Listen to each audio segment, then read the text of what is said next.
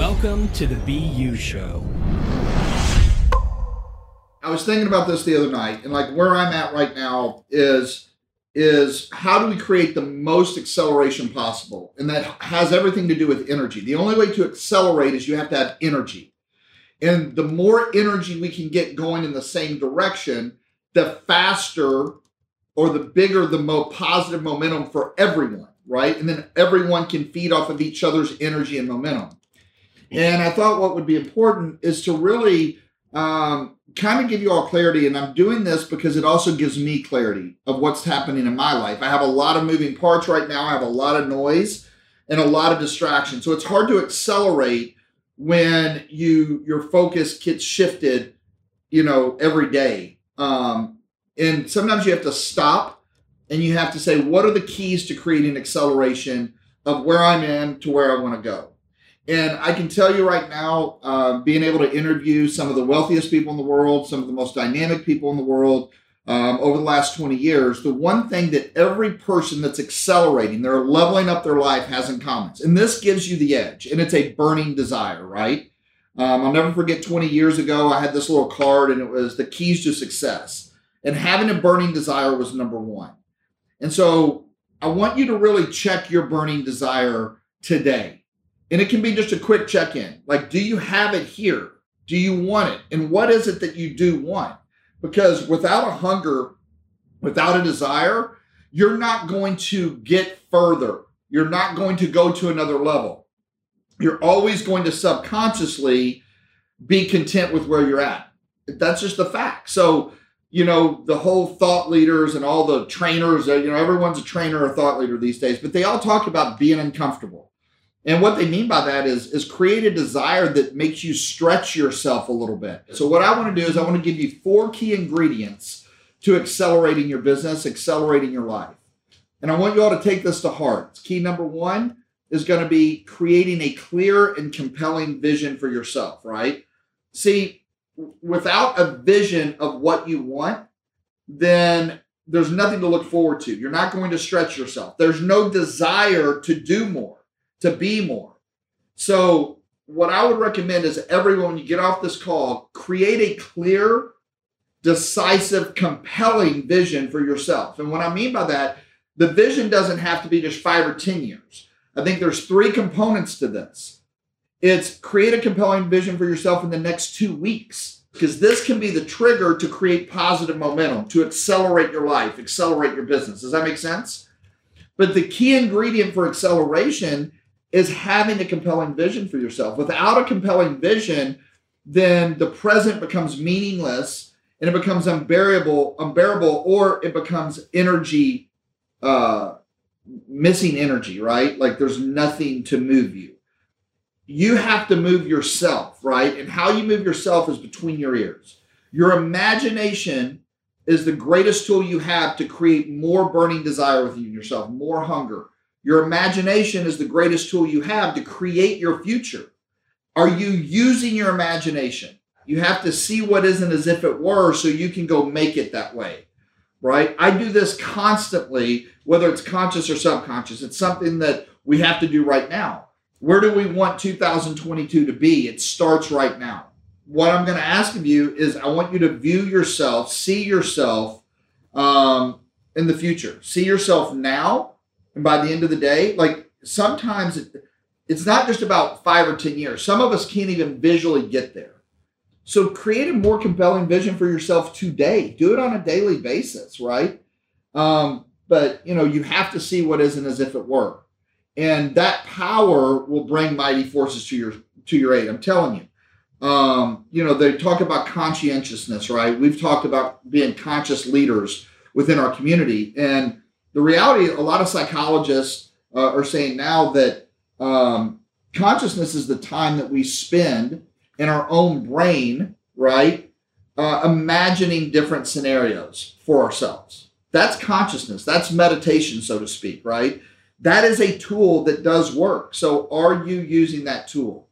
Because it's the little things that create the big things, right? So you have to sometimes peel back the onion to the least common denominator to get you where you've always wanted to go. And that comes up to step number 2. Key number 2, ingredient number 2, And this is going to be tough for a lot of us, but I'm telling you, I'm saying this for myself, and hopefully you all can resonate. But the thing that we have to do is we have to know our outcomes. Is I want you to identify a very specific outcome each day to accomplish. I was listening to a friend the other day, and they said they went through this course, and someone told them to write down 100 needs and wants.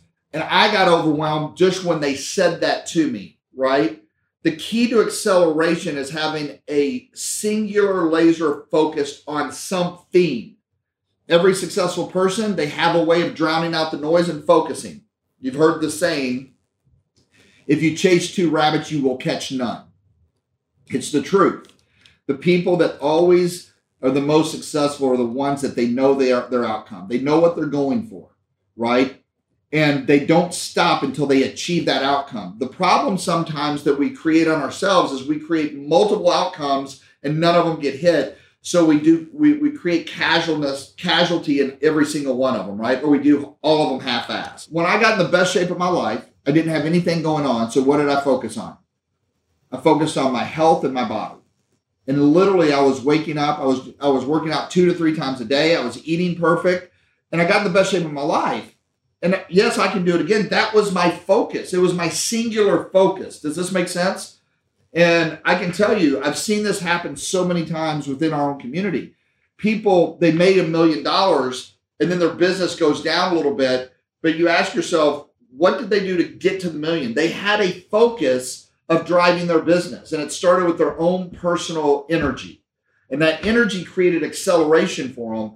And then all of a sudden, once they shifted their lifestyle financially, all of these distractions started coming in. By the way, I'm a prime example. That happens to me, right? And then when that happens, is they lose focus on what got them there. Does this make sense? Because they're too busy dealing with all of these other aspects, and it divides their focus.